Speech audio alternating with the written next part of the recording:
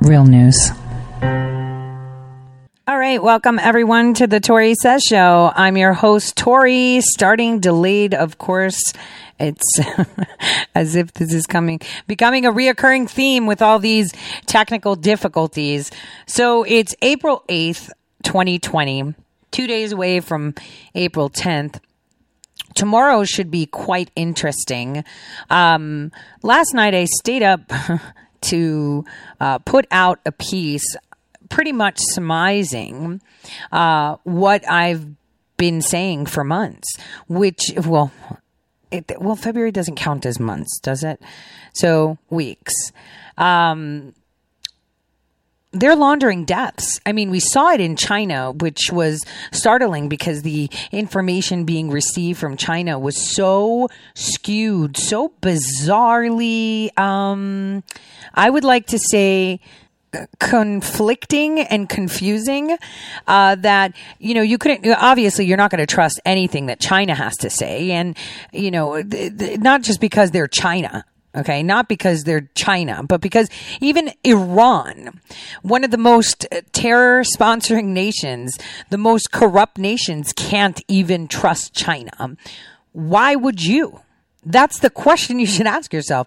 If Iran's health ministry called out China for fake numbers and that their reports are just jokes, it should tell you everything you need to know. I mean, Iranian scientists, the scientists for Iran, for the people of Iran, are speaking up, are putting this out there, are making it known that they do not trust the numbers that are coming in from China, whereas, the Ayatollah clown agency controlled regime immediately runs and bows down to the Chinese. I mean, so think of it.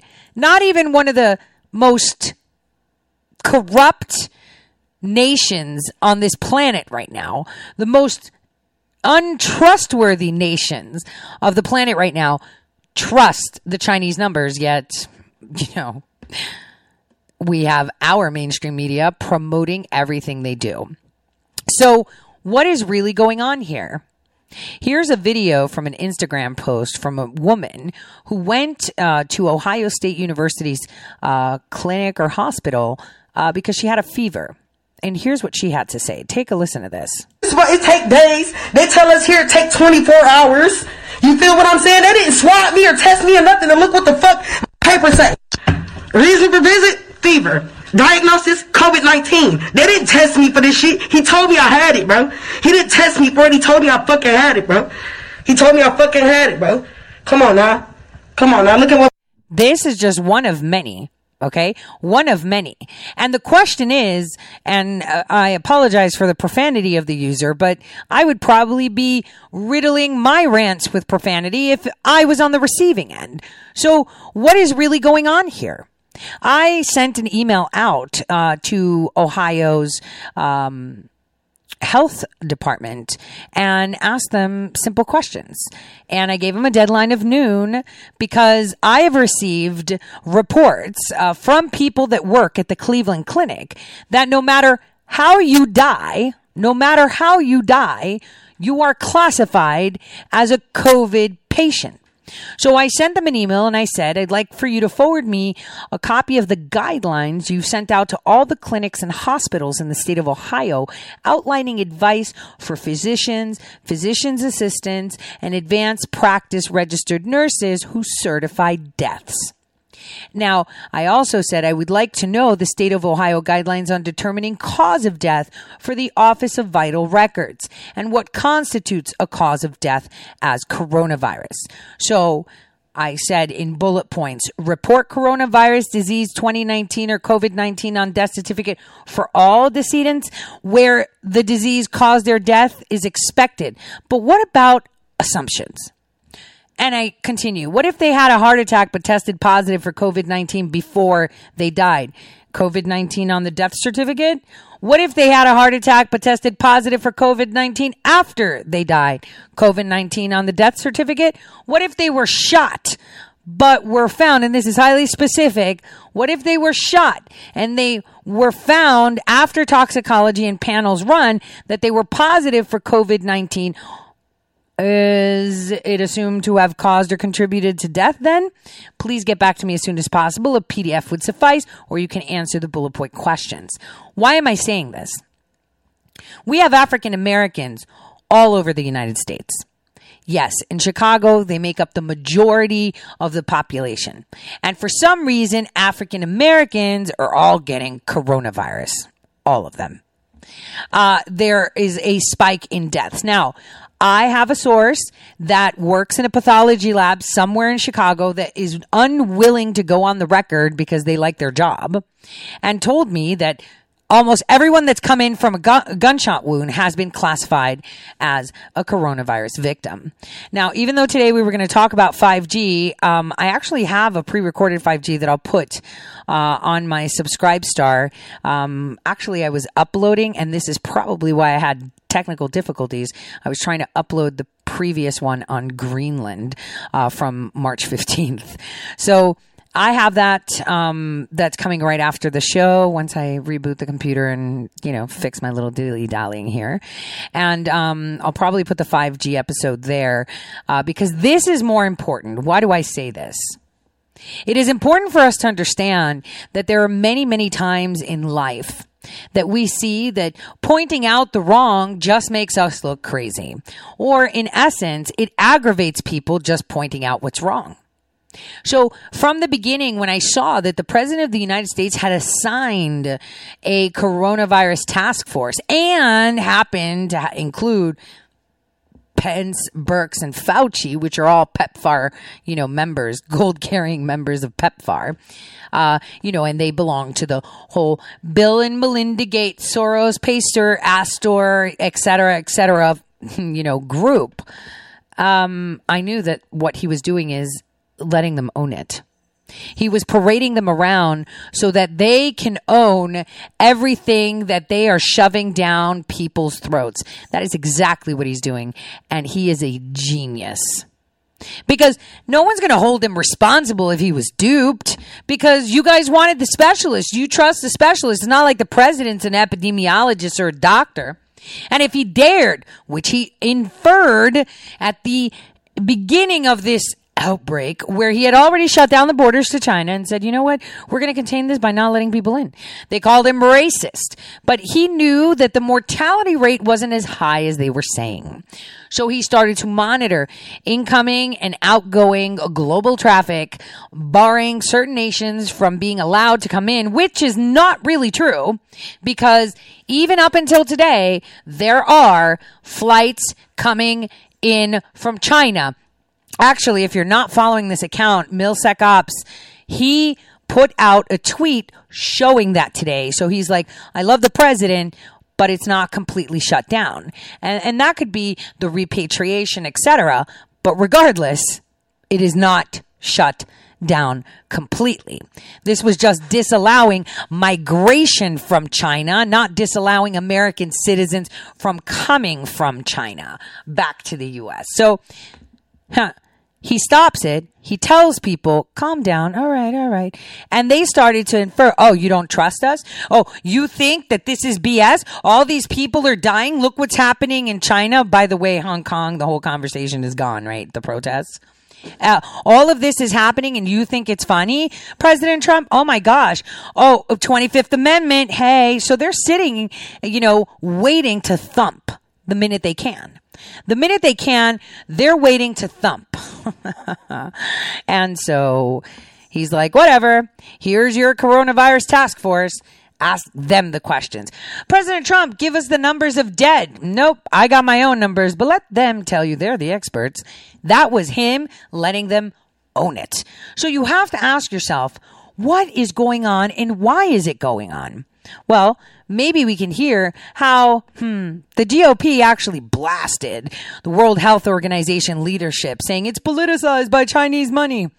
Man, the GOP didn't even do their job, because they let this CARES Act go through, which was an incentive, a money incentive for all these hospitals, clinics, and, according to the legislation, anyone that deals with people that have coronavirus to get their hands on some paper dollar, $100 billion worth. Take a listen to what they grandstanded saying.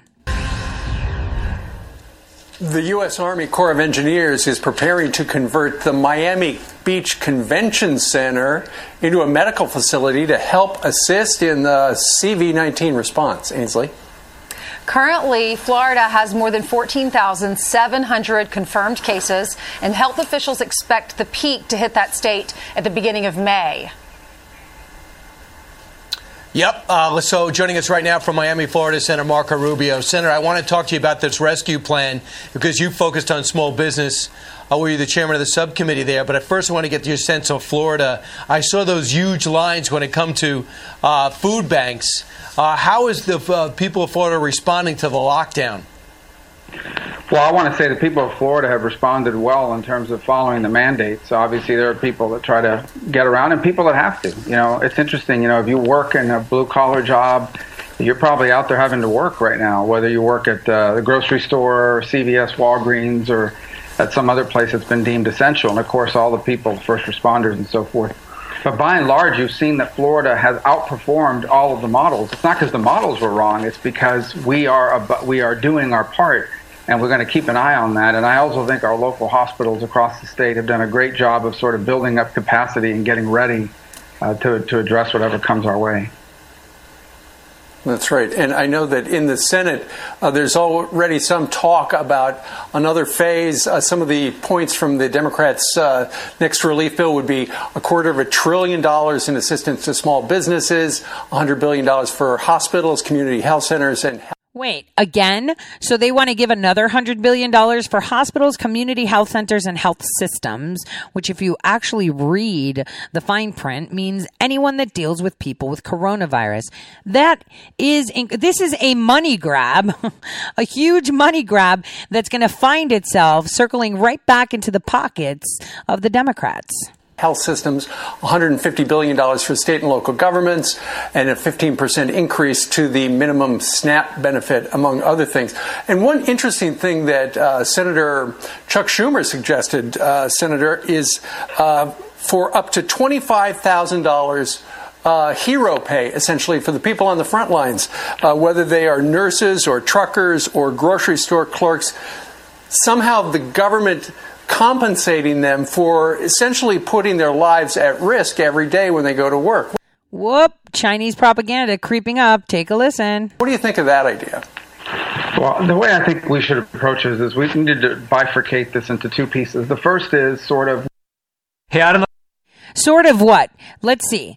Hold on. So what they're saying is we should give every single person that's a nurse, health practitioner, doctor, or any other essential person money, right? A bonus for working. Truck drivers, a bonus for... Well, hold on a second.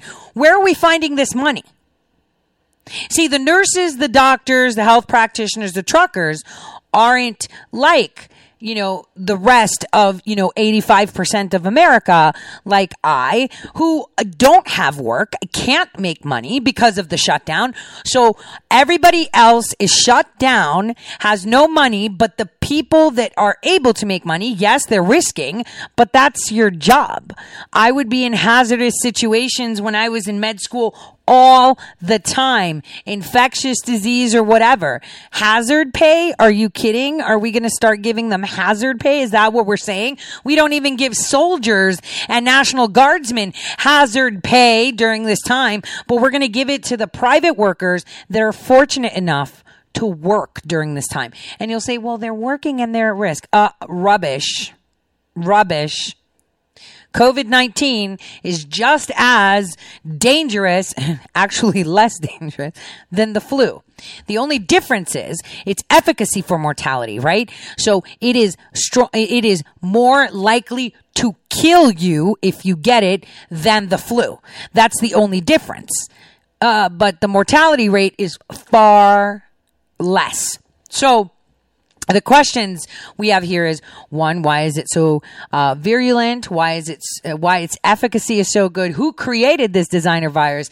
And this bioweapon has been deployed. And instead of pouring money into making sure that everyone can have the cure, because for some reason, governors and mayors of places around the nation don't want people to get better. They're refraining from giving. Instead of putting money into that, we're handing out another $100 billion to hospitals, which give them more of an incentive to just document every single death as COVID-19, which is ridiculous. You go in there with a broken leg, COVID. You go in there because you're dead from bullets, right? From bullets where you're being shot up in Chicago. It's COVID-19. They are making money. This is why they have an incentive.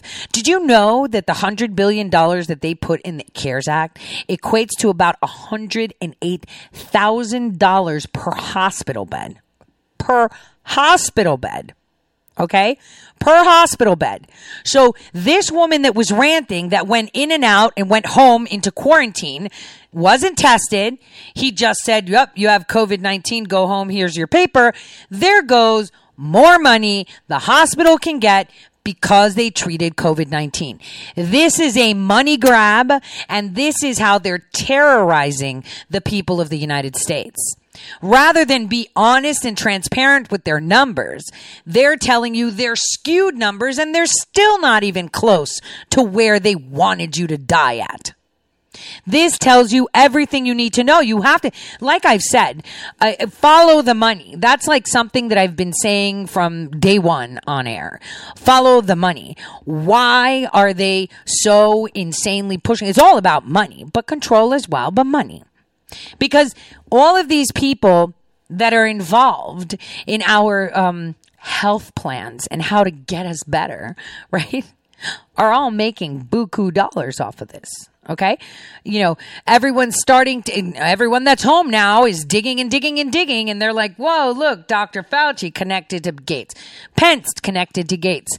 Birx connected to Gates. They're all connected to the pay stores, all connected to the ass stores, all connected to Soros, all with the Clinton initiative, all with Epstein, all. They're all one group, kind of like high school. The ones that rule. Because think about it. With all this, nanotech chipping vaccine, so we know we'll insert this chip that will tell us that you're vaccinated against COVID-19, like Bill Gates says, is bagging you and tagging you like cattle. So then you have to think, if I'm being bagged and tagged like a cattle, who's my master? Who's ushering me, into the pen? Who's the one running the world? That's the thing. If I knew weeks ago that they were going to be conflating the numbers, okay, and pushing this as an epidemic and a pandemic to cause us harm, you better believe it, the president did. And he so did. Because yesterday, if he was only there when she said, yeah, well, we're assuming and we're very liberal on how we diagnose patients. You didn't hear it? Okay, here it is. Take a listen to it. I just want for Dr. Fauci or Dr. Birx. Can you talk about your concerns about deaths being misreported by coronavirus because of either lack of testing or standards for how they're characterized? So I think in this country, we've taken a very liberal approach to mortality. And I think the reporting here has been pretty straightforward over the last 5 to 6 weeks. Prior to that, when there wasn't testing in January and February, that's a very different situation and unknown. There are other countries that if you had a pre-existing condition, and let's say the virus caused you to go to the ICU and then have a heart or kidney problem, some countries are recording that as a heart issue or a kidney issue and not a COVID-19 death. So what they're saying is because you caught a cold and had a heart attack, it doesn't mean you had a heart attack because your heart was just messed up. It's because you had COVID-19, and they're wrong, and they should be documenting it as COVID-19. Right now, we're still recording it, and the great thing about having forms that come in and a form that has the ability to mark it as COVID-19 infection, the intent is, oh, we're marketing COVID-19 infections and we're giving people forms and telling them how to fill it out. We'll get to that. Right now, that if someone dies with COVID-19, we are counting that as a COVID-19 death. Can you be sure? I mean, you hear from coroners that that's not necessarily the case. Or are you sure? How can you be confident about that? And is there any concern that it skews?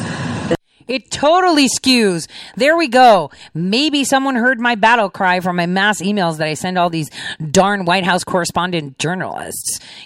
So basically, here's the thing. When you die, I'm going to tell you this because I've actually, witnessed it, when I did my tour in pathology. When someone dies, first of all, we conduct an autopsy, and then we have to actually put the cause of death on the system. This system that we put it on is for the official vital records of the state. Official vital records is never under assumption; it's always fact. And you have to be descriptive too in the notes part. You put like cause of death, blunt force impact, and it could be in the notes the guy fell out of a plane. And landed on Earth, and just got crushed. You have to put it in there.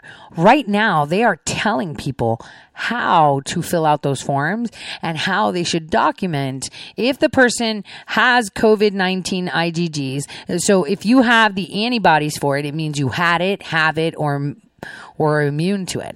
So what they're doing is they're testing dead people to see if they have COVID-19. On the basis of IgGs. Now, consider this. If this is indeed a virus that is so virulent and so transmissible that just being in the hospital because you had a car accident exposes you to it, and your body is busy making antibodies while you're almost dead, or maybe dead on arrival, who knows, you're going to have positive antibodies. It seems like the majority of the people in the United States have already been exposed to it. So all of us may have antibodies, right? So why is it that now, no matter what it is, you have to put COVID-19? We're not just talking about the cases of COPD and pneumonia. We're talking they are assuming. It clearly says on the National Vital Statistics System from the CDC website, it is important to emphasize that coronavirus disease 2019 or COVID-19 should be reported on the death certificate for all descendants where the disease caused or is assumed to have caused or contributed to that. Excuse me? So we're going on assumptions. When have vital records had assumed information? Never. It's always fact. So obviously I roll with a lot of reporters that ask questions. I was glad to see that, yesterday at the White House, people were asking questions we actually care about, even though there was still the stupid gotcha moments. Like nobody cares about, was he prepared? Talk to the coronavirus task force or ask the president, when are the people going to see money? What's happening? How are we going to fix this? Things that we are concerned about rather than BS. Oh, ventilators. I don't care about logistics. That's not my business. I can't help the logistics. You telling me that you're delivering ventilators or me asking about a shortage of ventilators isn't helping me, the constituent. It's not helping me, my family. It's not putting food in my stomach. It's not paying my rent. It's not paying my bills. So tell me what I want to know. What we do want to know is why are they terrorizing us? This is criminal. Think about it. They're threatening and hanging over you this thing of instant death the minute you step outside or, come in contact with someone less than 6 feet. You're just going to die. They're terrorizing you while you're cooped up in your house, while you're trying to figure out how you're going to pay your bills, how you're going to feed yourself. So you're under extreme stress and on lockdown, unable to exit your home, or else a Karen will find you and report you, or you will get arrested and fined, right? Unless you're going to get a bottle of milk or a banana, right? You're going to jail. Like, they're hauling people off. Okay. So all of this stress is on you. You, the waitress that was working, making tips, paying her bills on top of it. And suddenly you've got no job. You're at home. You still have bills coming in. Your credit is now shot because you're 30 days late. You can't even file for an employment while you're filing, but they're behind a couple weeks and you don't know, do they need any documentation? What do you need? I'm not seeing Trump bucks, and this waitress is freaking out. She's freaking out. And suddenly the TV's telling her you're going to die if you leave. So all this stress for what? It's criminal. What they're doing are crimes against humanity right now. They are terrorizing the public unnecessarily. They should be there, just like President Trump said, to give them hope and be the cheerleader for them. Instead, they're giving you numbers like 2 million that now become 200,000, 100 to 200,000, now become 80,000. Soon it's going to be 8,000. It's like, yep, we're done. But you all need to be mass vaccinated just to make sure that the numbers don't climb up again. Terrorizing you. And they're telling doctors how to do it for them. Listen.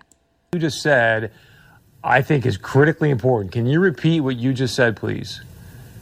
Well, last Friday, I received a 7-page document that sort of told me that if I had an 86-year-old patient that had pneumonia but was never tested for COVID-19, but sometime after she came down with pneumonia, we learned that she had been exposed to her son who had no symptoms, but later on was identified with COVID-19, that it would be appropriate to diagnose on the death certificate COVID-19.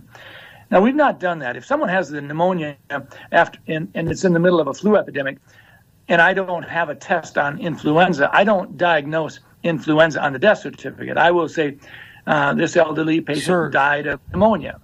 I don't mean to interrupt you, but my heart is sinking right now as you're telling me this. You're a doctor. Why in the world would they be sending you out information to fill out death certificates, whether the person's been diagnosed with COVID-19 or not, but then to say in the death certificate this person's death was caused by COVID-19? That does not sound right to me.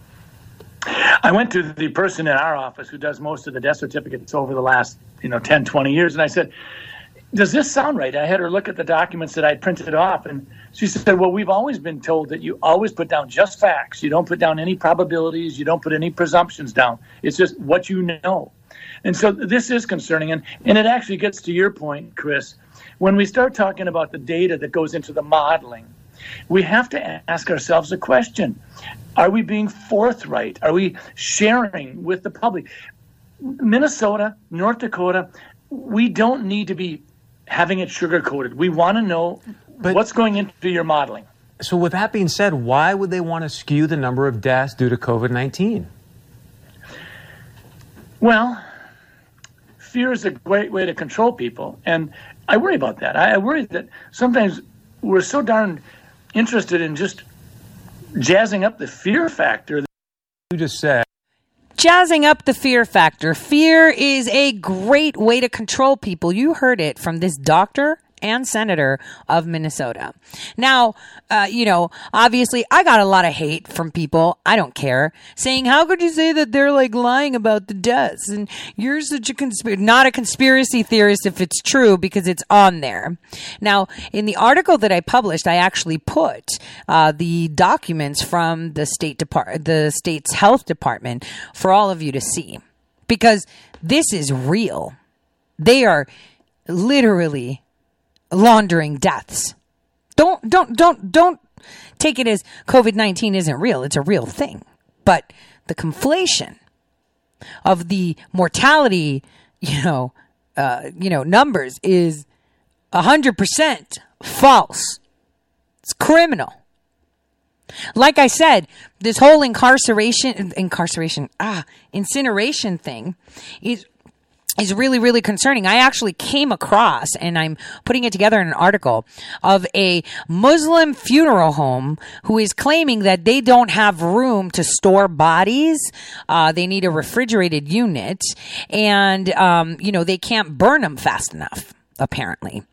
And so it's going around. This Muslim-owned funeral home is in New York, is trying to raise money. They needed $20,000 to buy this refrigerated thing. They've raised over $150,000 on a GoFundMe, and the messages are going, far and wide, that they're incinerating, cremating victims of COVID-19. I said, when I heard Mark Levine say that we're going to be temporarily, whatever that means, how do you temporarily bury someone in a New York City park? It was alarm bells everywhere. I'm from New York, man. And if you're going to start burying people that are supposedly contagious in my backyard, I'm going to be the first person knocking on doors, quarantine or not, saying we need to get together and say no to this because we're all going to die, because the virus or whatever disease is going to be in our parks and we can't use them. Our kids won't be able to be. I don't care if it's temporary, right? That's what you would all, every logically, every logical human being that can think would say that. So they're burning the bodies. And then, now we're getting confirmation that Wuhan funeral homes were burning coronavirus victims alive. Makes you wonder, what about the funeral homes that are conducting cremations right now? What if they're just chucking people in? I'm just saying. I'm not saying they are. But how do you know? The cause of death is false on the birth certificate, on the death certificate. And I said birth certificate. Well, they're being born into angels, but it's false. So how do you know? How do you know? If they're willing to put on a show, a global show, to hold you hostage in your home with fear, how do you know? Now, I just wanted to address something, because I have a listener who I really like that's a trucker. He's like, well, I'm a trucker, and yeah, but you're working. And I'm saying, for those that can't work, is it fair that they're stuck inside? Should every single doctor, nurse, trucker get a $25,000 bonus?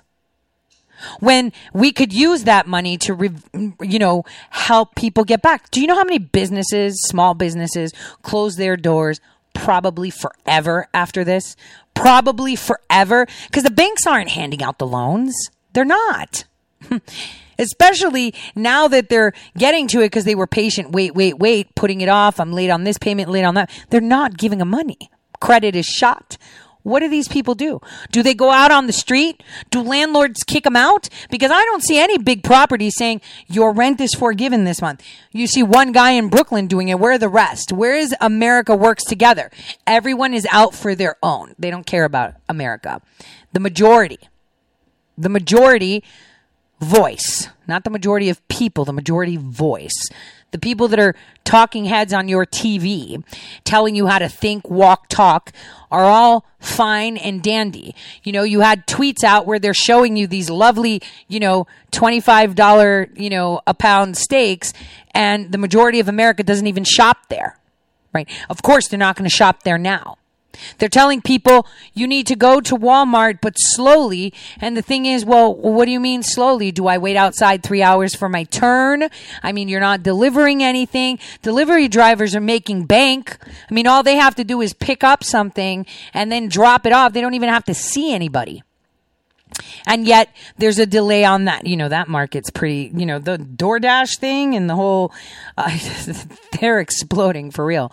But these are all issues that have arisen because what? They conflated the numbers. They terrorized the people to demand a shutdown, to demand closing of schools, closing of borders, not traveling, closing of jobs. They caused this. And they wanted to tank the economy because what President Trump did was boom the economy. And you know what? If he did it in the mess he got it in, imagine when he gets it where it starts from zero. This is why Schumer's $25,000 bonus, is going to be waved around to all these liberals and conservatives that would be like, why not? I deserve it. I was working. Yeah.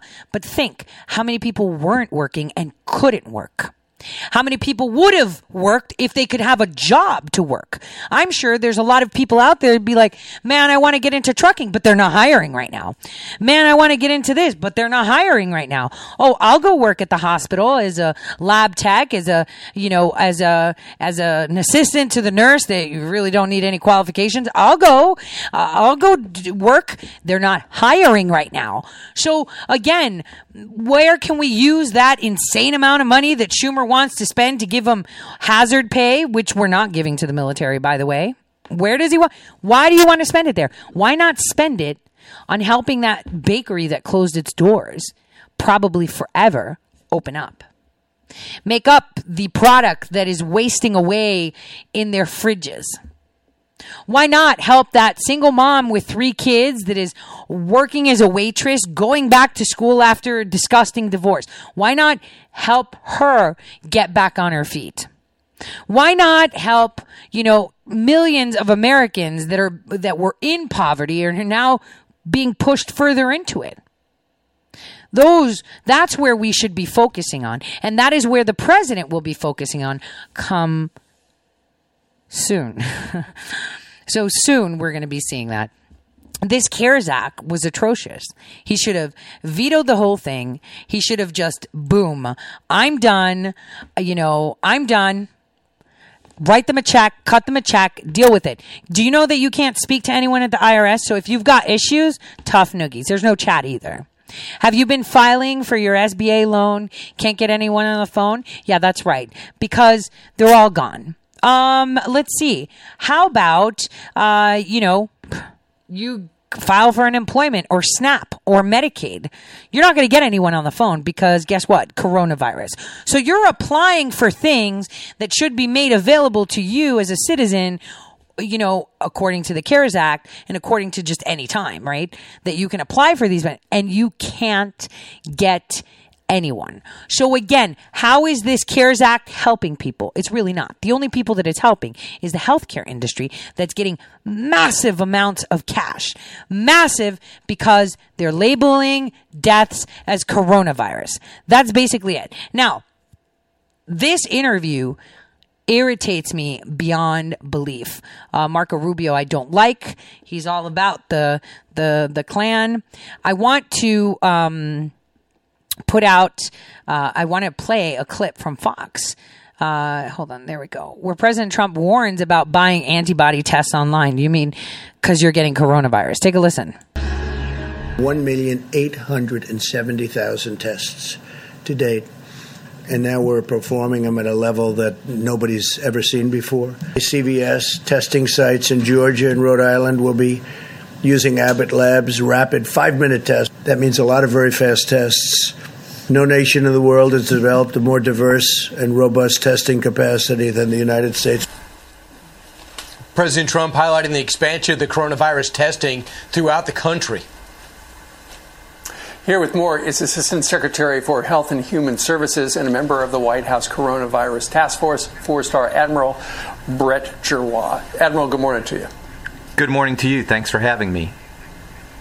It's great to have you because you're giving America updates on the very latest. It's interesting. We were listening to Dr. Birx and the president last night talk from the podium in the briefing room about these Abbott machines. And she had an appeal that if you've got one, let's try to figure out how your area can use it. Could you just explain what she's talking about and what these Abbott machines can do? So Abbott makes a whole variety of machines. The rapid 5-minute point-of-care test that you alluded to, what Ambassador Birx was talking about is a relatively high-throughput machine that Abbott makes that we know a lot of hospitals have, and we're able to track exactly how many tests they're doing. In order to maximize the capacity of the country, we want those machines to be in full use. So we're really going to an individual kind of hospital work right now to make sure that every possible test that can be run will be run. Admiral, Dr. Birx was talking yesterday about these antibody tests And I hadn't even thought of this until she mentioned it, but she said there's some companies out there that are trying to sell antibody tests online. She warns people. Well, here's her warning. Listen to this. If you see them on the internet, do not buy them. Some of the tests that may be available on the internet may have very low sensitivity and specificity and give you a false reassurance that you either give you a false positive or a false negative, implying that you may be protected. What's your message for the folks that are watching? There hasn't been one that's been approved, right, or it's not available? So I want to distinguish for all your viewers, up until now, all the tests we've been speaking about diagnose, do you have the virus in your nose? Are you actively shedding? Are you infected? The antibody test would be able to tell you, have you been infected in the past? So it detects an immune response to the virus, meaning that you're likely not ever going to be able to get it again, or at least in the short term of many years. That's the test right now that are coming onto the market. Most of them, almost all of them, have not been through FDA authorization. And we are very concerned that many of the tests are really just not accurate. So in the government right now, the FDA, CDC, NIH are trying to validate all the tests that are out there that we know about to make sure they really perform. We've heard international stories of governments, and you might have seen it a couple days ago. The United Kingdom bought almost 20 million tests, and they just don't work at all. They don't perform well. So there's no need to have this test right now. We are developing the methods. We have the methods, and we're validating which tests are good. And as soon as we do that, you'll be hearing from us very shortly, probably in the next week, to give the public assurance of which ones really work and don't. And there'll be a really national testing plan around these antibody tests as well. What? A national testing plan around the antibodies testing around the nation? You mean we're going to be donating our samples, our DNA samples, to what? Wear a badge, like they said, of how immune we are, how superhuman we are, how not subhuman. So are we going to classify ourselves no longer based on color, but based on genetic predisposition that we can't help? So now it's going to be people that are immune to people that are not immune. I see. So, Admiral, a couple of days ago, famously, you took a question from the podium, and they said the Inspector General did a report, and it turns out a survey of 300-plus hospitals show the prevailing thought was there wasn't enough gloves, there wasn't enough shields, there wasn't enough masks. You said, well, if that's not the case, but if it was true, I wish that person would have told me rather than run to the press. How many hospitals do you think are short of any of these things?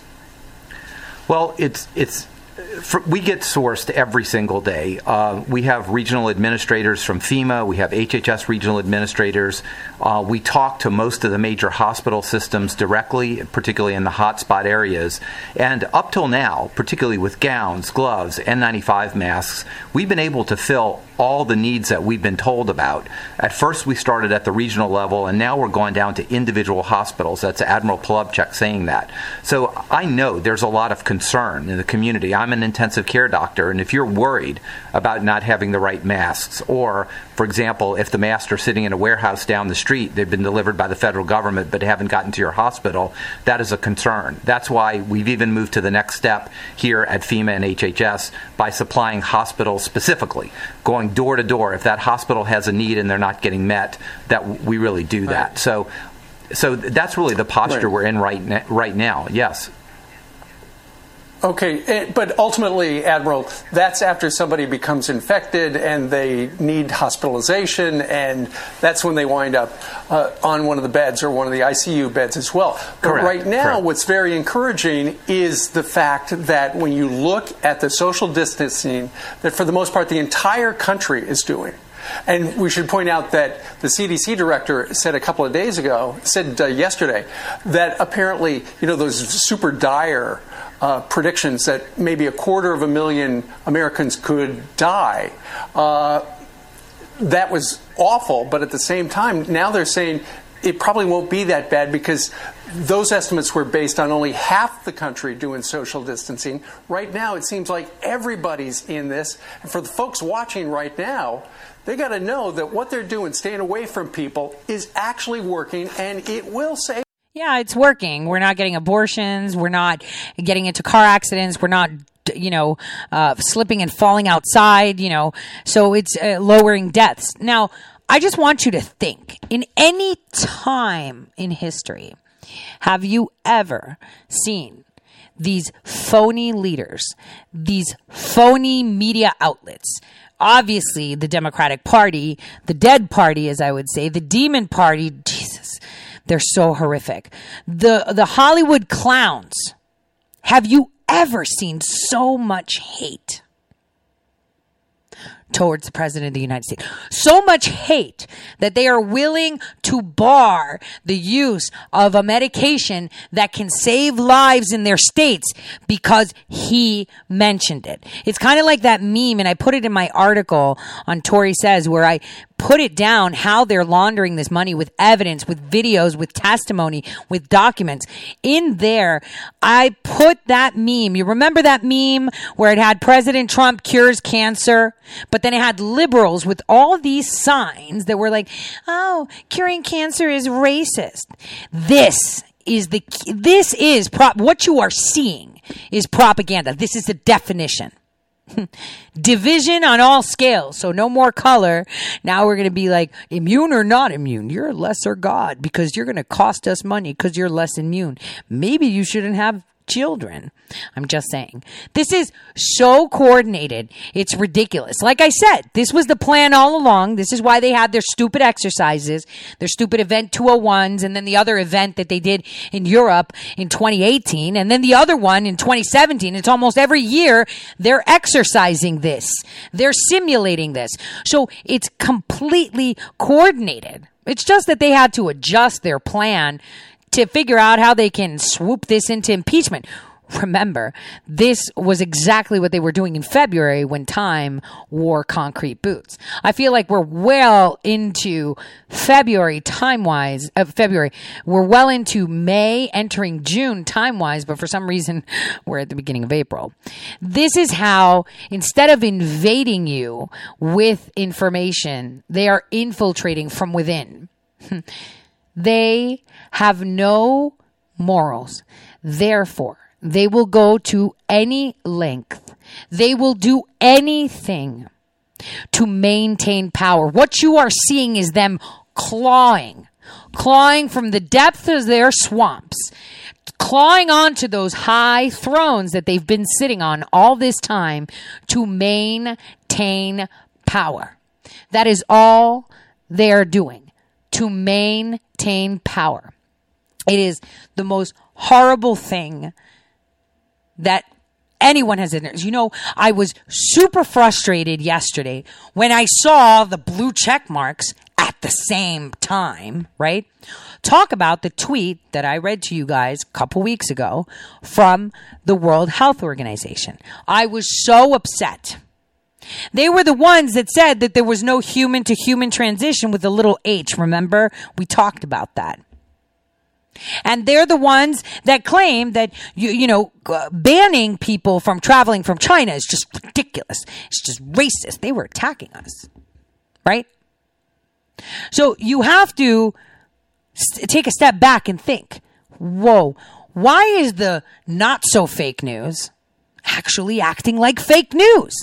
Why aren't they reporting these things? That was out there for months. And when I talked about it on air with you guys, I was like, why is nobody talking about this? Like, it's right there. But now, all of a sudden, they all were given what? The cue to go forward with, the notion, and let's start talking about it now. So is everybody just waiting for, I'm giving you cue, cue this, let's go. How many cues have I given to you, my listeners? Go dig there. Go dig here. Look at this. Does it have to come from a specific place for people to listen? Does it have to be from your blue check marks, from your brand name talking heads? Why can't people discern the information themselves? Why can't they parse it apart? It's right in front of us. We would not be in this position if the news were actually doing their job. And we would also not be in the position here that we're at now if we weren't as reliant as we are on them to give us the news. And again, we're busy. We have lives. You know, the minute you're born, you have a $70,000 debt price on your head. You're working all the time. You're busy. So you expect people that self-nominate themselves as that point of reference for you for news to do their job. Fake news everywhere. In the article, I even put down how the Huffington Post is sitting there saying President Trump has an interest in hydroxychloroquine drug. And that's why he's pushing it, because he's got a vested investment interest. Let me tell you how much that investment is. Less than $99 in a diversified stock portfolio. Are you kidding? $99? Let's pretend the stock for hydroxychloroquine goes up 1,000-fold. It's still not half the price of only his left shoe. Not much of a motivator when it's $98 and something cents. Not much of a but obviously Huffington Post just said a small interest. Didn't say how small. I think, tons of people out there, including me, have more than $99 right now. My God, this is so ridiculous. I'm laughing because I'm so angry. You know, this impeachment is being pushed through. Again, they pushed it really, really quick because they wanted to catch it with the coronavirus, right? You see it, how important it was that they push it. What was their end game? Their end game was, we're going to impeach him. We're going to coronavirus Pence. Pelosi's going to come to power. And here we go, where we create this law in Congress that says we can put an acting president because Pelosi doesn't feel like she could do the job. So since Hillary was the people's choice, we're just going to place her. This was the plan. I've told you this plan. And I would have been in a gulag rather than on air. And you would have been told that I had coronavirus and I was incinerated for the safety of the public. That was the plan. This is how they were going to rectify what Trump undone. Oh, he undone so much from the minute he took office. So, this is how they work. And they're so predictable, especially for time travelers like me. Because, unfortunately, their plans don't change across multiple timelines. The outcomes do, but their plans never change because they are creatures of habit. So everything they have done has failed because we've been ahead of the game. Ahead of the game. So you have to ask yourself, okay? So, they tried to impeach him. They failed. Suddenly time has slowed down. You're like in this bubble where February was like never ending. It was like 3 months, you guys. Look at the weather. Look at how things feel. It doesn't feel like it's April at all. Right? It feels weird. It feels off, right? And so suddenly, Biden's the front runner and he can't stream one sentence. I mean, think. This is the most incredible false flag ever seen in history. And it'll go down in the history books as such, as long as we play our cards right. Now, after the break, we'll come back. We'll talk more about this, just a little bit more, and delve into other things. In the meantime, I want you guys to stay safe, stay happy, and and go grab yourself a snack. It's like lunchtime. I got a DM from someone who's like, I ate lunch with you, and I love that. So this is where we're at, you guys. They're literally pulling their own pants down, and we should all thank the president for that. On that note, I'll see you guys all in just a bit, right after this break.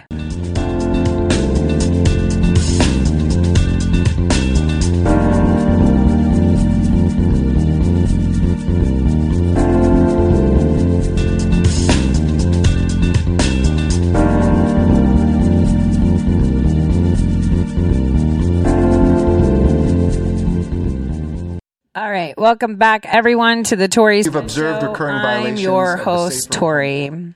Second hour of the Tori Says Show, and I thought that we can continue just looking at what we have in front of us, what is making sense to us. We have to put these pieces of this stupid puzzle together, because this is not about party politics.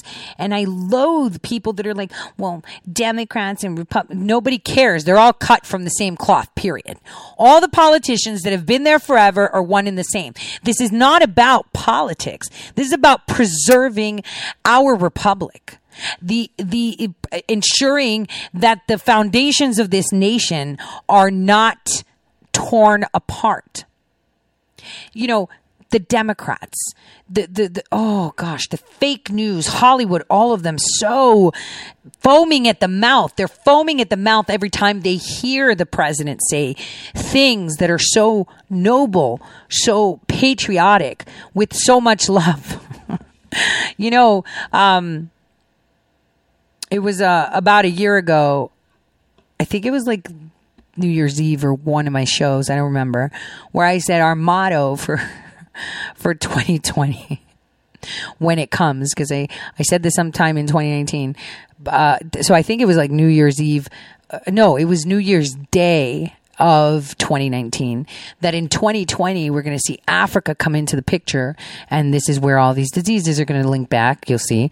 But I also said that the tone that we're going to have is give me liberty or give me death. You know, sometimes you heard me say it. There's also a saying, I don't remember. I can't. Oh, it's at the tip of my tongue. Regardless, this impeachment that we saw failed. It was ushered really quick, and it was perfect timing. At the same time, we saw Biden come into the picture the minute their, dirty laundering was coming to the forefront. If you look at how everything happened, you can't say it's happenstance, right? You can't. Everything in their body is screaming right now. They have nothing else to, they've lost everything. They are insanely crazy. And remember, I told you that it was the Democratic Party that created the Chinese Communist Party. Remember that. They're the ones that have indeed created that. I told you how we did not honor the agreement, how we had embargoed the aid that we were sending to the Chinese nationalists to fight the communists. I told you how the Democrats created the CCP, and you are seeing them bow down. Now, everyone's like, oh my God, this is Chinese. Oh my God. Well, Epoch Times is owned 100% by China. Yet they're everywhere because China is a creation of the United States. Well, the communist Chinese are. And no matter how much we hate to say it, it's the truth. You didn't do it. I didn't do it. Maybe our parents were involved in electing these clowns back in the 40s, or grandparents. But did they think that we were creating the Chinese Communist Party in order to turn around, pilot all these social credit scoring systems, pilot all these, we're incinerating you alive if you speak gulags? No, they just assumed that we were going to help them, which we would have. But, Truman had other ideas. So did other, generals that should not, if I was President Trump, I would totally take the stars away from all those generals that embargoed the aid that we were going to send to the Chinese. It's double speak. I would totally do that retroactively. Just like impeaching 44 isn't enough for me. I want to impeach 44. I want to impeach 43, 42, 40. I can keep going and just skip over a few. Impeach them all because they were all traitors to the nation. Traitors to the ideology of what it means to be an American. This is about saving the United States of America. This is about protecting our children, because the World Health Organization's like, yeah, we're just going to come to your house and take your kids so they can be safe. Are you kidding? Over my dead body. And they'll say, okay. That's basically the response you will get. Gestapo tactics, division, so coordinated. It's so blatant that I get frustrated. I want to throttle blue check marks that sit there and say smart things like, oh, oh dear, did they say this? Or Liz Wheeler was like, oh, so they're, skewing the numbers. Yeah, it's freaking criminal. It's not dumb. How could you say it's dumb? It's criminal. It is criminal. They are terrorizing people. It is criminal. Why are they so complacent with it? It's criminal. And it's so frustrating listening to all these people talking as if it's like, no big deal. But, the person that I do love that says it like it is Tucker. And now he says experts can't predict when the pandemic will end. I'll tell you when it ends. When they can get vaccines that have nanotechnology that will acknowledge if you have been vaccinated or not. Vaccines for something you can't vaccinate against. And let's pretend in some fantasy world that you can actually vaccinate against a virus, which you can't, by the way. That is fact. Let's see. So you can vaccinate against, right? So everyone's going to get this vaccine. So why are you tagging people too? To just make it known. That's basically it. So they want to vaccinate you, drug you, change your DNA. Obviously, wait. Let me backtrack. If indeed it was ever humanly possible, or in this reality or any, to actually vaccinate against a virus, which, by the way, is endogenic to either humans or animals, that has been designed and manufactured, of course, and then released. Anyway, let's pretend that we could vaccinate against a virus, right? Let's just pretend that they could vaccinate against this COVID-19. Guess what? They can't, because they don't know patient zero. No matter how many, diseases you want to take out, if you don't know patient zero for something new, you cannot fight it. And right now, we have about 19 patient zeros. Exactly 19 patient zeros across the nation, which means 19 different bioweapons were deployed. 19. Not one. 19. 3 in the United States, 2 in Belgium, so they can spread. Couple in Italy. They tried it in Africa, but it's really not working yet. I guess only African Americans that are in the United States are dying of coronavirus, of course, because, bullets, getting shot, because you have the antibodies for coronavirus, you also have coronavirus, right? So let's take a listen to my most favorite, Tucker Carlson, and how he susses this out. As of tonight, the question is, what happens next? Well, yesterday, a piece in the New York Times asked what appeared to be a pretty straightforward question.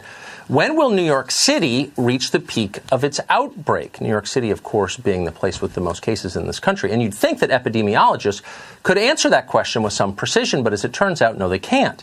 Governor Andrew Cuomo predicted the peak will come this week.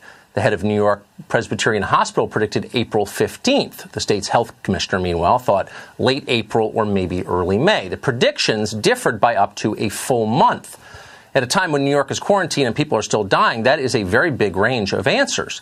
Howard Markle, a physician and professor at the University of Michigan, summed up the current state of knowledge this way, quote, "In reality, we don't know." No, we don't know. In fact, a close look at the data suggests the peak of the epidemic in New York may have already passed 5 days ago. On April 2nd, 1,427 people were hospitalized for coronavirus in New York. It's the highest number so far recorded. The next day, that total dropped to 1,095, and then on Sunday, it fell to only 358. In the last 2 days, new hospitalizations have ticked up once again, but they're still far below last Thursday's peak. If this trend holds, we don't know that it will, but if it does, the worst may already be over for New York. All of this has come as a surprise to our public health authorities and a welcome surprise to those of us watching. The Institute for Health Metrics and Evaluation, the IHME, is a well-regarded research center run from the University of Washington. The IHME has produced detailed predictions charting the expected course of this epidemic here in the United States as well as in other countries. Their model has done perhaps more than any other piece of academic research to shape our response to the coronavirus crisis. So how accurate has that model been? Here are some numbers. Initially, the IHME predicted that on April 4th, the state of New York would require 65,000 hospital beds to handle infected patients.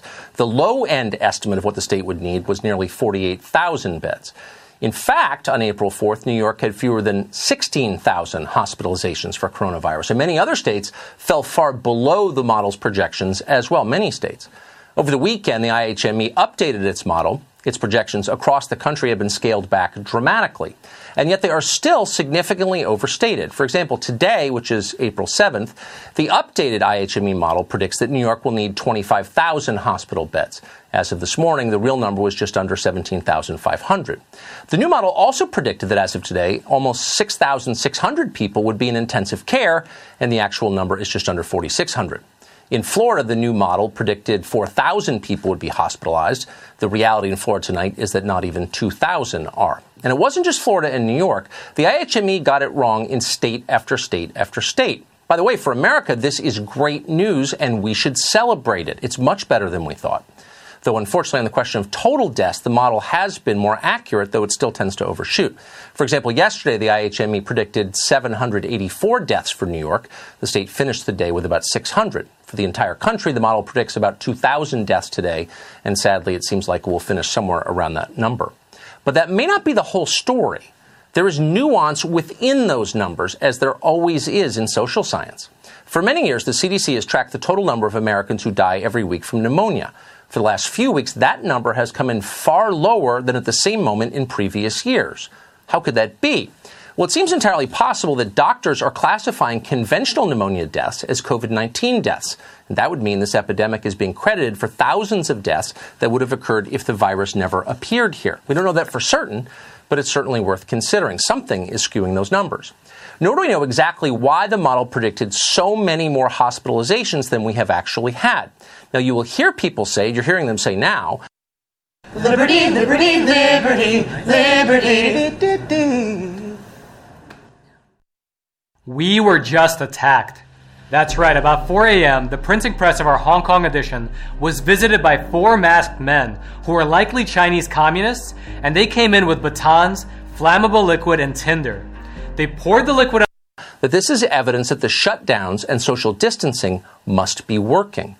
But not so fast. Those measures were built into the model in the first place. They've already been taken into account, and we are still doing far better than what epidemiologists believe was the best case scenario. So the question is, and it's a central question as we move forward, how did this happen? Well, it's possible the virus is just less deadly than we feared it was, or it's less likely to send people to the hospital. Maybe it spreads less easily than we thought it did. Maybe it spreads more easily than we thought it did, and the number of asymptomatic carriers is higher than we knew. All of those are reasonable theories. We have no idea which one could be true. Then there's this. In a new draft paper, MIT economist Jeffrey Harris suggests that Americans are following social distancing guidelines more effectively than authorities ever imagined they would. And that's another potential explanation. Whatever's happening, this epidemic appears to be doing less damage than anticipated, and it's receding more quickly. Not so long ago, some of our leaders seemed on the verge of panic. On March 24th, for example, Governor Cuomo of New York descended into a state of frenzy during his daily press conference. Cuomo dismissed the federal assistance New York had received as grossly inefficient. Tens of thousands of innocent New Yorkers are going to die, he said. They will choke to death while doctors do nothing to help them. Watch. FEMA says we're sending 400 ventilators. Really? What am I going to do with 400 ventilators when I need 30,000? You pick the 26,000 people who are going to die because you only sent 400 ventilators. You pick the people who are going to die? Well, Chicago seems to be doing that. Oh, well, who's dying of coronavirus? So I've been kind of saying this for over a month. And the reason I've been saying this is because it's not making sense. It's like all of them are doing Common Core math. We have Common Core math happening at the NIH, the CDC. But I'm going to refer you to an article I wrote on Tory Says, where I asked, hey, where's the whistleblower report from Tim Cunningham, who was a sailor, was obviously able to swim being in the Navy, because you learn to swim if you are a sailor. And he turned up face down in a river 2 weeks after his disappearance, after telling people close to him, forget you ever talked to me, delete my messages, pretend you don't know me, acting all strange, and he's gone. What if this coronavirus would have been more effective if, and this is if, That new push for flu vaccines in schools that started in 2018 was mitigated. I'm just going to leave it right there, just as a little tidbit. Because again, this isn't just about saving the United States of America. It's about saving our children. I'm just saying, where is that whistleblower report? How did he die? And why did he have high density crystals in his pockets? That's just a question. So, when we're examining the panic that is being spewed, the fact that, Fredo is in his basement supposedly suffering for coronavirus, maybe because the drug, hydroxychloroquine hasn't been tested, he shouldn't take it. Why isn't he, how about someone ask him what medications he's taking? And verify that. I want a letter, since he's putting his whole trauma out on full-blown blast. And this could be a HIPAA violation, so he has to agree. But this is where you call him to the carpet and say, so Cuomo, you've got coronavirus, right? You're really sick, right? You had rigors. You're still doing your show, right? What medicine are you taking, boy? If you don't mind us asking, are you just, using oxygen, hydrating? Are you, by any chance, are you using anti-malarial drugs and zithromycin? Maybe some zinc? These are questions we should ask him. These are questions people should be asking. These are questions people should be asking Andrew Cuomo, who's posturing for president because the Democrats are desperate. Speaking of desperate Democrats, Bernie Sanders made an announcement today. I wonder which house he's going to grovel in. Take a listen to what he said today. If it wants to play, hold on. Is it not? Doesn't want to play. Okay. Well, apparently he suspended his campaign and the struggle for justice continues on. Here we go. To every part of this country. And I want to thank all of those who made the music and the art an integral part of our campaign. I want to thank all of you who spoke to your friends and neighbors, posted on social media, and worked as hard as you could to make this a better country.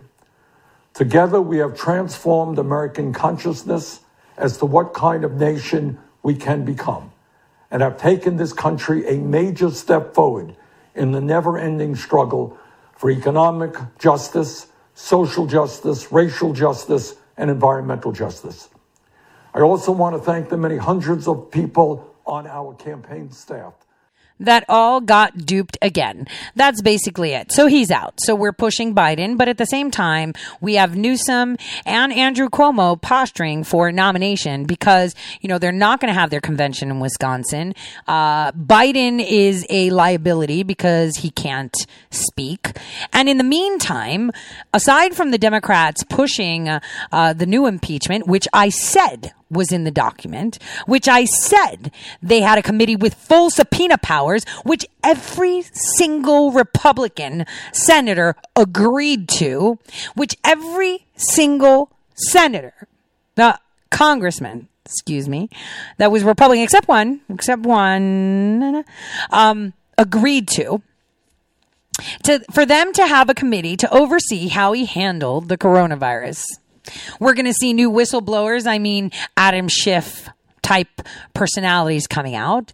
We have new Russia theories going on. Russia. Russia's actually busy in Syria taking out ISIS. Whatever's left of them. The ISIS we created, not we as in you and me, but, Hillary, Obama arming them all these years. Russia, on the other hand, they have their RIM, right? RIM was designated a terrorist organization. I suggest we actually designate CNN, MSNBC, ABC, all of them as terrorist organizations because it's important to call them out for what they're doing. And that's terrorizing the nation. We should throw in Scarf Lady Birx and, our own Fauci, which, by the way, if you guys think the president doesn't know, you're kidding. This is why he's putting them at the forefront. He is allowing them to parade in front of you. Everyone is praising them as experts. They know their stuff. They're so good. But the people are digging. And the more they're digging, the more they're finding. And the more they're finding, the more alarmed they are. And let me tell you something. If they come out with a vaccine, there is not one American that'll say, I'm coming to, well, I should take that back, because there's still people that, you know, just hate President Trump so much that they'll just run. We have people running to go get tested with the drop of a hat. Allergies, run. COVID. This coronavirus. That's all you hear. Everything's corona. Well, I mean, after all, the CDC says to label everything coronavirus. It was effective theater, but it was awful. What a horrifying thought that was. As recently as last Friday, April 3rd, Governor Cuomo was threatening to use the National Guard to seize ventilators from facilities upstate. That's how badly New York needed them. Except it didn't need them. As it turned out, New York has many more beds and ventilators than it needs. Equipment, that's the protective equipment, ventilators where we are stretching and moving, but every hospital has what they need to date. So miscalculations like the ones you just saw played out across the country in state after state. On March 14th, for example, the governor of Oregon, Kate Brown, warned that her state's 688 ventilators wouldn't be nearly enough to handle the coming surge of coronavirus cases. It turns out she got it backward. Oregon had more ventilators than it needed. So on April 4th, Governor Brown shipped 150 of the machines to New York, which, based on current trends, may not need them either. I don't think they're going to need a lot of them. Maybe they should just have enough ventilators that they've had to, kind of meet the needs of hospitalized transmitted pneumonia. That is the majority of the pneumonia cases that are in hospitals is because old people fall, slip, get surgery for their hip, their knee, whatever it is, and they get a pneumonia after being intubated. Germs. It's bacteria. You can't see it. It's an enemy you cannot see. Unlike that the enemy right under our nose globally. It's not just in the United States. This is why globally they hate President Trump. He's thrown 150 million wrenches in all directions to all 181 documented language countries in the world, throwing their plans out. It's out. I'm not putting up with it, he says, and he's doing it. And you know what? He's doing it so well. Because I don't think I would have the restraint that he has to let them parade all this garbage in front of the people of the United States. This is the time where we can all call them out and say, man, he just made you pull your pants down. He just did it. You know who else is pulling their pants down? All these royals, they're abdicating. Do you know what abdication is? So for my subscribers on Subscribestar, you can go find me, Tori Says, on Subscribestar. The actual audio that I'm putting up right after the show, because I was trying to do it before, hence the audio issues, I guess, that we're having now. It talks about Greenland. And last year, on March 19th, I think, I had a show where I was talking about Greenland. Now, a year to that, obviously, we're in the midst of this, for what I say, the biggest, it's not a hoax because the virus is real, but the mortality of the virus is not. So you have to think, geez, what do they have to gain? Think, what is the end game? Who is making, bank on this? Who has something to gain? Who benefits the most from this coronavirus propaganda? It's so coordinated globally. It makes me irk to think that there's people right now in Germany listening. There's people right now in France listening. I have listeners around the world, and I get messages, people in New Zealand and Australia, all frustrated, but we're all in the same boat. The only problem is, your leaders are followers, and we have a leader that is trying to make leaders out of your leaders. This is why he's such a good leader. This is why I labeled him as a planetarch, not because he's ruling the world, not because he's the president of the world, but because he's giving a hand to every single other leader in those nations to come up. Something that Putin tried a really long time and totally failed because they've demonized him. You're done. Once someone says something about you and everyone's kind of on the same table with the mainstream media and the UN and stuff, then you're done. But this is what's happening. You think President Xi, and I'm not going to say that he should be forgiven for what has been done under his watch, but he is really trying to liberate the Chinese national. I believe this, and I see this from his actions. He is trying to, but how can you turn around and go against your master, right? Because the Democrats created communist China. Oh, and by the way, while Tucker was playing, we had a panic advertisement of the Chinese communists came to our office. To what? Pay your bills? I'm just saying. Because that's the truth, and nobody wants to talk about the truth. Reuters, another one, right? Let's just rattle them off. Sky News. Let's go. BBC, ask and see how much of their stock or interest or money they get from the Communist Party of China.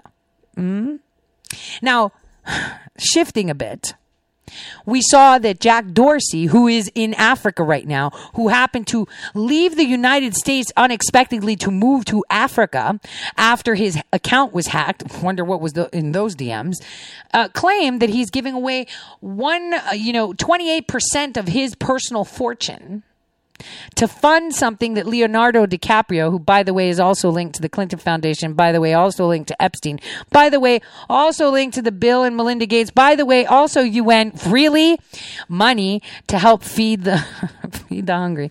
Not only that, they yesterday when I was on Twitter, I actually retweeted a tweet he put out. Okay, this was hilarious because now I see where the problem is.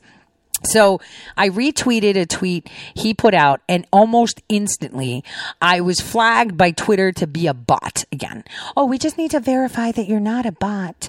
For what? For retweeting instantly what, Jack Dorsey tweeted out? That's pretty crazy. That is pretty insane. And you know what he tweeted out? A new seed fund, a fund where people can invest to find cures or vaccines for coronavirus. Right. So let's just help them annihilate us. Right. Let's just help them do it. One person on Twitter had a fabulous statement on this. So this that we are experiencing is the Enron on death certificates. That's awesome.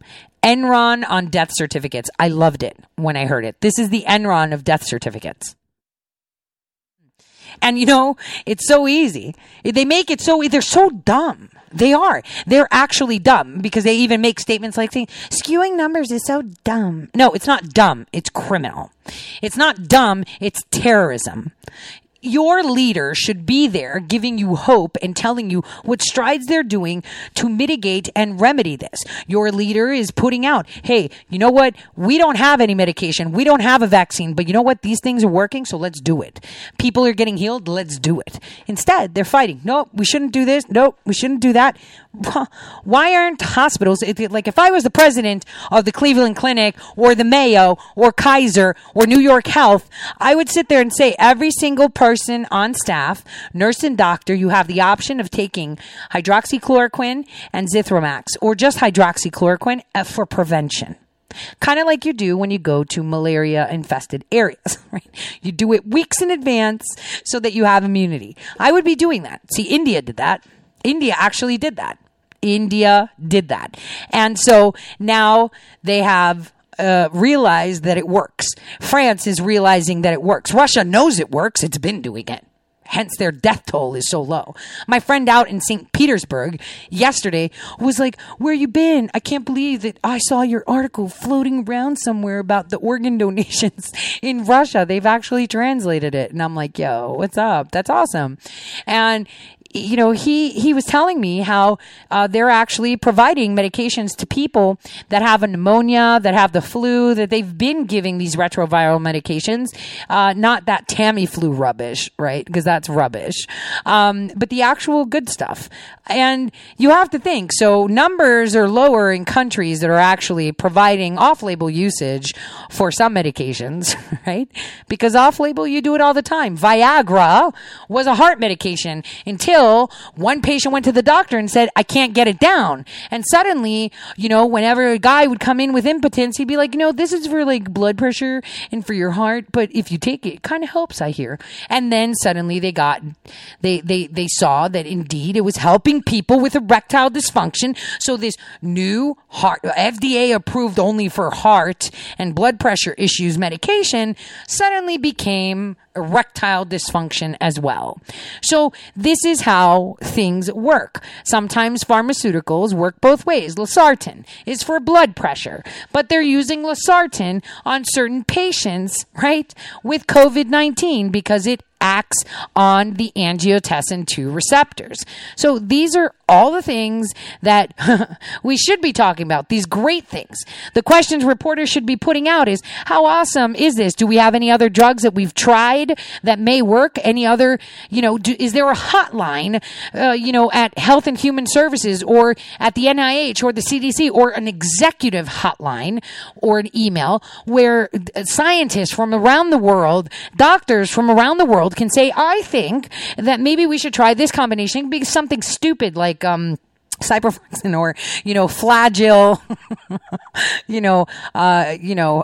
inserts. These are the things that we should be doing. We should be encouraging people to think outside the box rather than in the box. And all they want to do is not only put you in a box, but put you in your house in a box with no money, no food, no water, and then terrorize you that if you come out of that box, you'll die. So without further ado, I wanted to play the interview with the president from yesterday with Sean Hannity. There's a lot of good stuff here. Take a listen. The phone is from the White House President Donald Trump. Mr. President, I know you've been busy. I'm sure you never predicted this as part of any presidency. Thank you for spending time with us. Thank you very much, John. Let me stay on this issue of hydroxychloroquine. And, I'm going to quote this board-certified rheumatologist for Cedars-Sinai, Dr. Wallace, who I think, obviously, he's been prescribing this now, as he pointed out, 42 years in practice. He's been the head of one of the largest lupus practices in the U.S., currently caring for 2,000 people, most taking HCQ, 400 peer-reviewed papers, chairman of the Lupus Foundation of America, the Rheumatoid Research Foundation of America College, and so many other credentials. And he said, in 42 years, no patient of mine has ever been hospitalized for HCQ. And he said the risk of taking it and the doses they're talking about, in terms of a risk, he said it is nil. Absolutely nil. And you have been getting hammered for saying, what have you got to lose?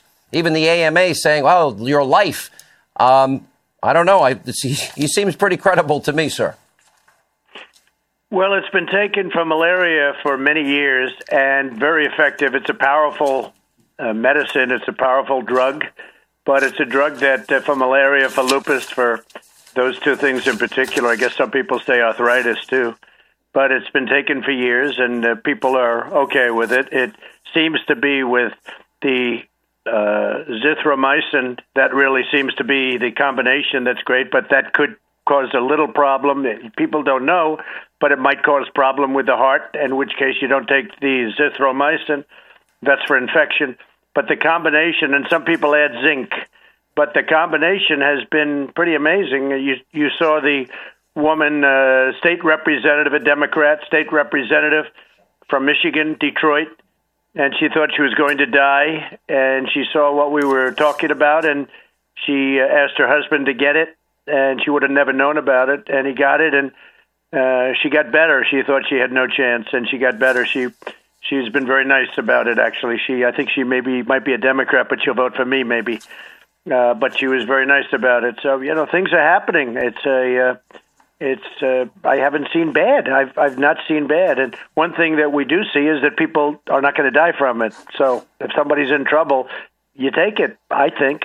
And it's being used worldwide. Yeah, and it's being used worldwide.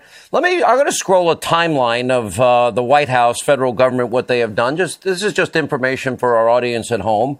And I want to go back to 10 days after the first known coronavirus case.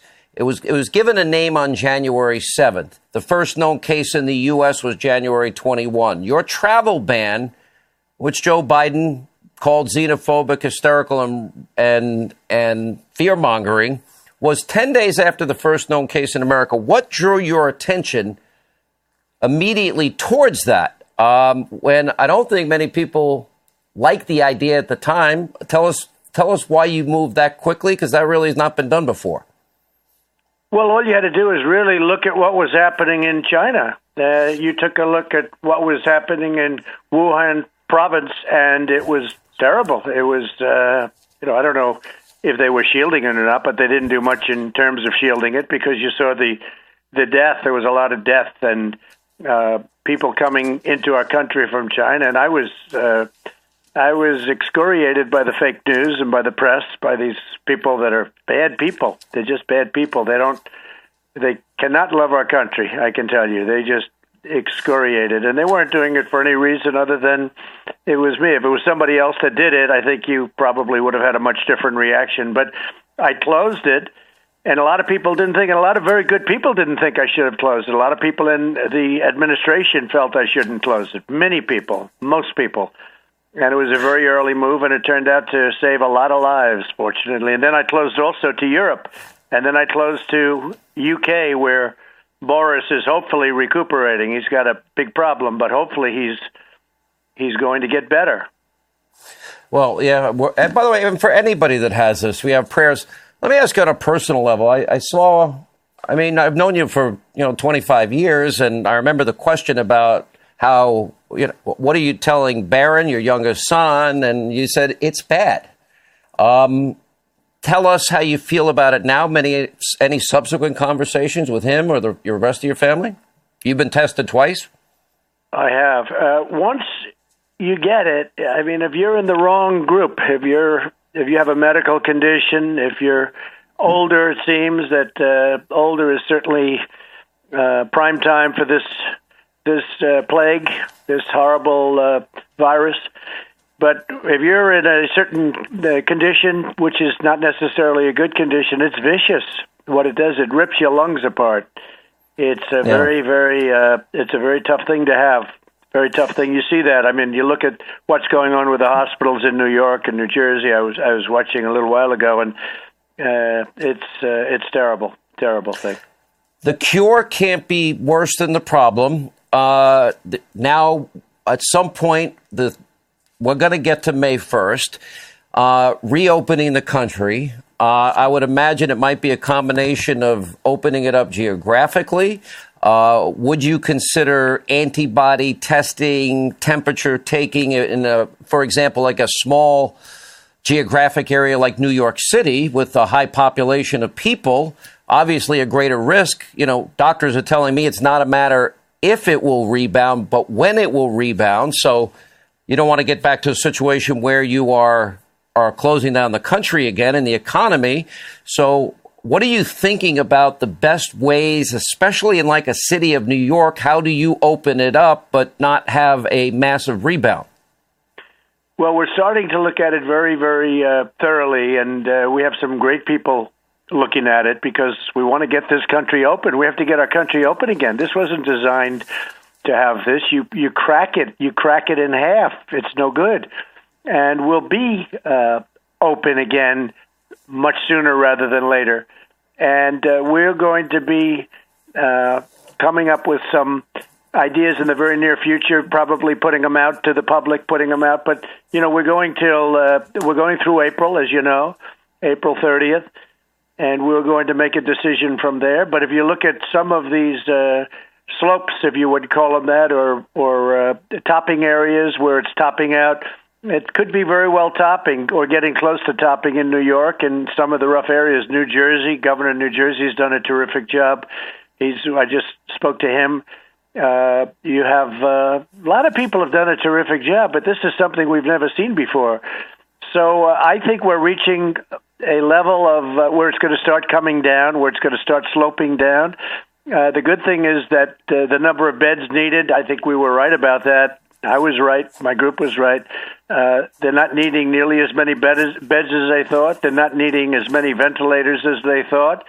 In fact, I just saw in your show and a couple of other people just reported back to me that everyone is in great shape from the standpoint of ventilators, which are very hard because they're expensive and they're big. And they're very high tech.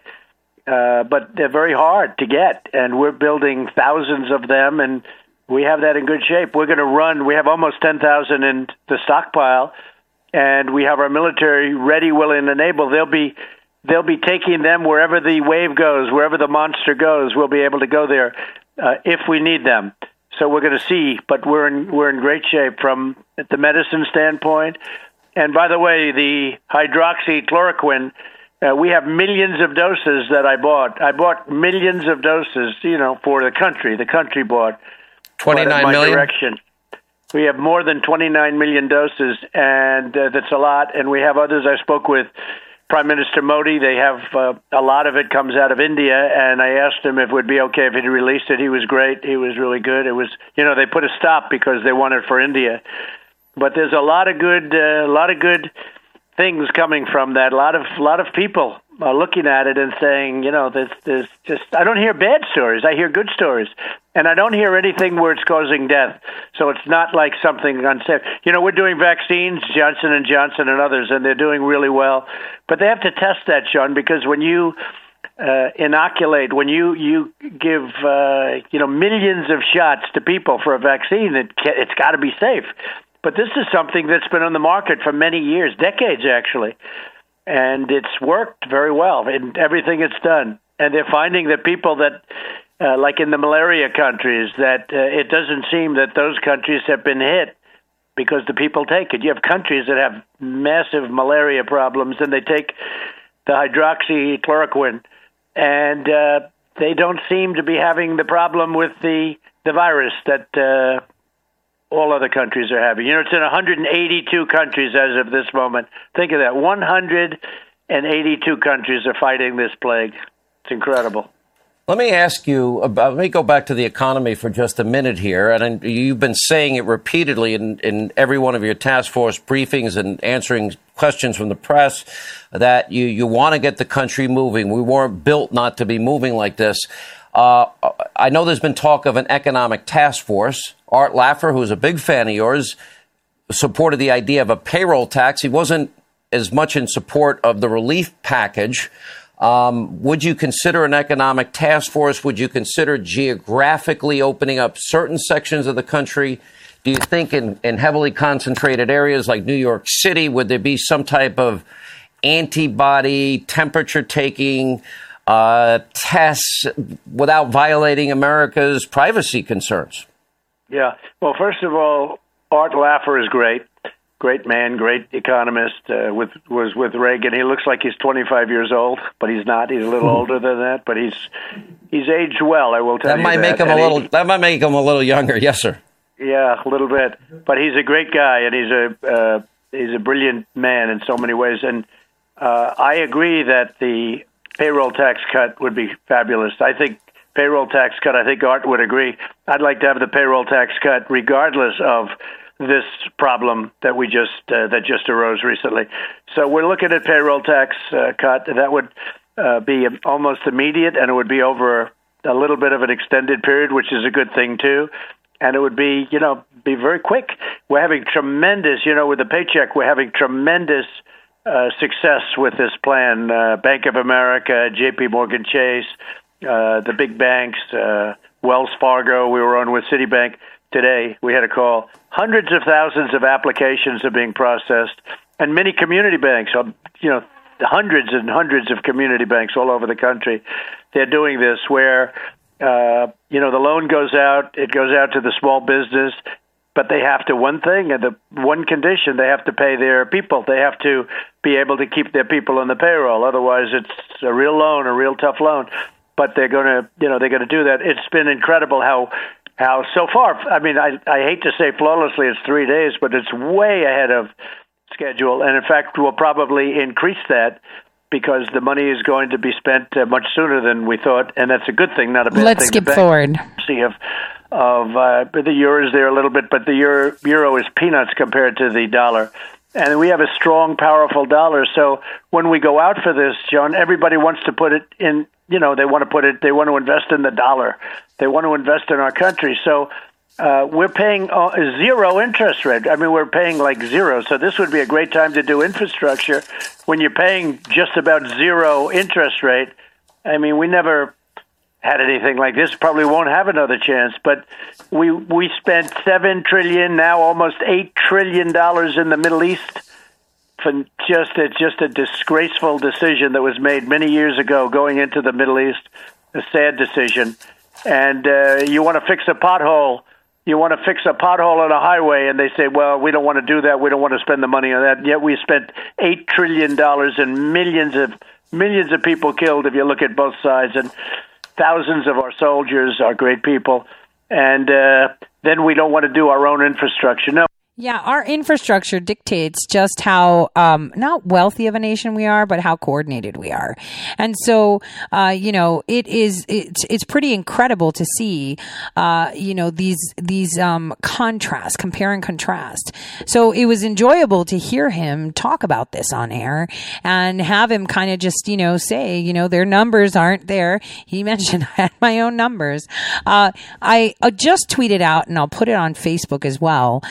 I saw that there's an advertisement online by the Democrats on YouTube. They actually have a banner. And this banner clearly says, sign the petition to stop pro-Trump media from taking over local news stations. The Democratic, and it's funded by the Democratic National Committee. Now, I want you guys to know, the Democrats, the only thing they have to run on is power, corruption, death, and terrorism, and of course, hate. Their basic fuel is hate. And the way they achieve this is with division, of course. So they terrorize the public daily. Daily, they terrorize the public. So you have to think, what is the primary benefit to keep public in mass hysteria? COVID-19. That is it. Chris Berg is my man, right?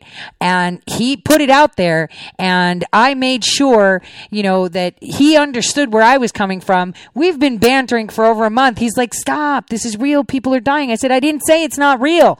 The numbers aren't real. They need to keep us in mass hysteria. They need to keep us going nuts and not being able to think straight. Because when you're under panic, you do not think straight. When you're under stress, think. We're all in stress. We're all indoors. We don't have money. We're thinking about tomorrow. Debt collectors are still calling you. And what are they doing? They're hanging this, you're going to die over your head.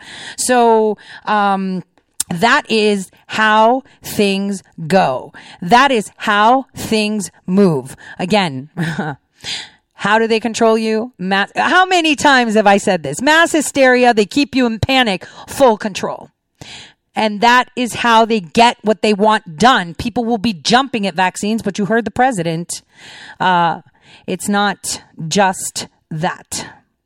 So I just want to play a little clip about the New York portion of the discussion here. Take a listen to this. Center will, in fact, take COVID-19 patients on. You're building hospitals in New York and New Jersey and Westchester and elsewhere, Louisiana and other hotspots around the country. You sent over 5,000 ventilators, all of the hydroxychloroquine that he could want. But yet he was given a very strong recommendation by his task force to purchase 15,783 ventilators. And it was clear this is a predictable event. When an influenza pandemic occurs, this is your shortfall. And he didn't buy any. And he was at one point kind of yelling at the federal government to provide it. You've done a lot for New York. I'm scrolling it on the screen. Why usually you're a little more political than that. I was a little surprised. Well, I'm a diplomat, too. Since I've become president, I have to view things a little bit differently. Look, Andrew, I've known him a long time. He has a hard time getting the words out. Thank you. You did a great job. But he's been, pretty good over the last week or so. It's turning out I'm right because they wanted 40,000 ventilators, 40,000, and they're not going to need anywhere near that. And we said that. And now they have plenty, and if they needed some more, we can bring them some more because we have a stockpile that we've built up and that we have for emergencies. So, but we built the largest hospital in the country in 4 days. We just converted the ship because there were very few other accidents because people aren't driving cars, so you don't have car accidents, motorcycle accidents, nothing. So I just agreed, and we're doing this for New Jersey and for New York. Governor Murphy of New Jersey has been very generous. He's been terrific, and he's doing a great job. Look, they're all doing a good job. Most of the governors, I could tell you a few that aren't doing a good job. There are a few that are doing a poor job. And we'll back the people where you have a bad governor. And you have some governors that are not doing a good job. But you see, this is where age and experience come in. Rather than naming them tonight on your show, I won't bother. But there are some. But they're all happy with the job that we're doing now. We turned out to be right. You didn't need as many beds as they thought. You certainly didn't need as many ventilators. And now if you see where the state of Washington and others, California, by the way, also doing a very good job, Governor Newsom, Gavin. So, we've had a lot of coordination. I've gotten along very well with Andrew. We're sending them, I think, far more than they ever thought. I didn't know Mayor de Blasio. I've gotten to know him a little bit. We've got a very good relationship. He's working very hard. He is. He's trying very hard. It's a tough thing in New York City hospitals. And we've sent him a lot of troops. And what he wanted more than anything, he wanted the ventilators. We got them. But he needed troops. He needed medical troops.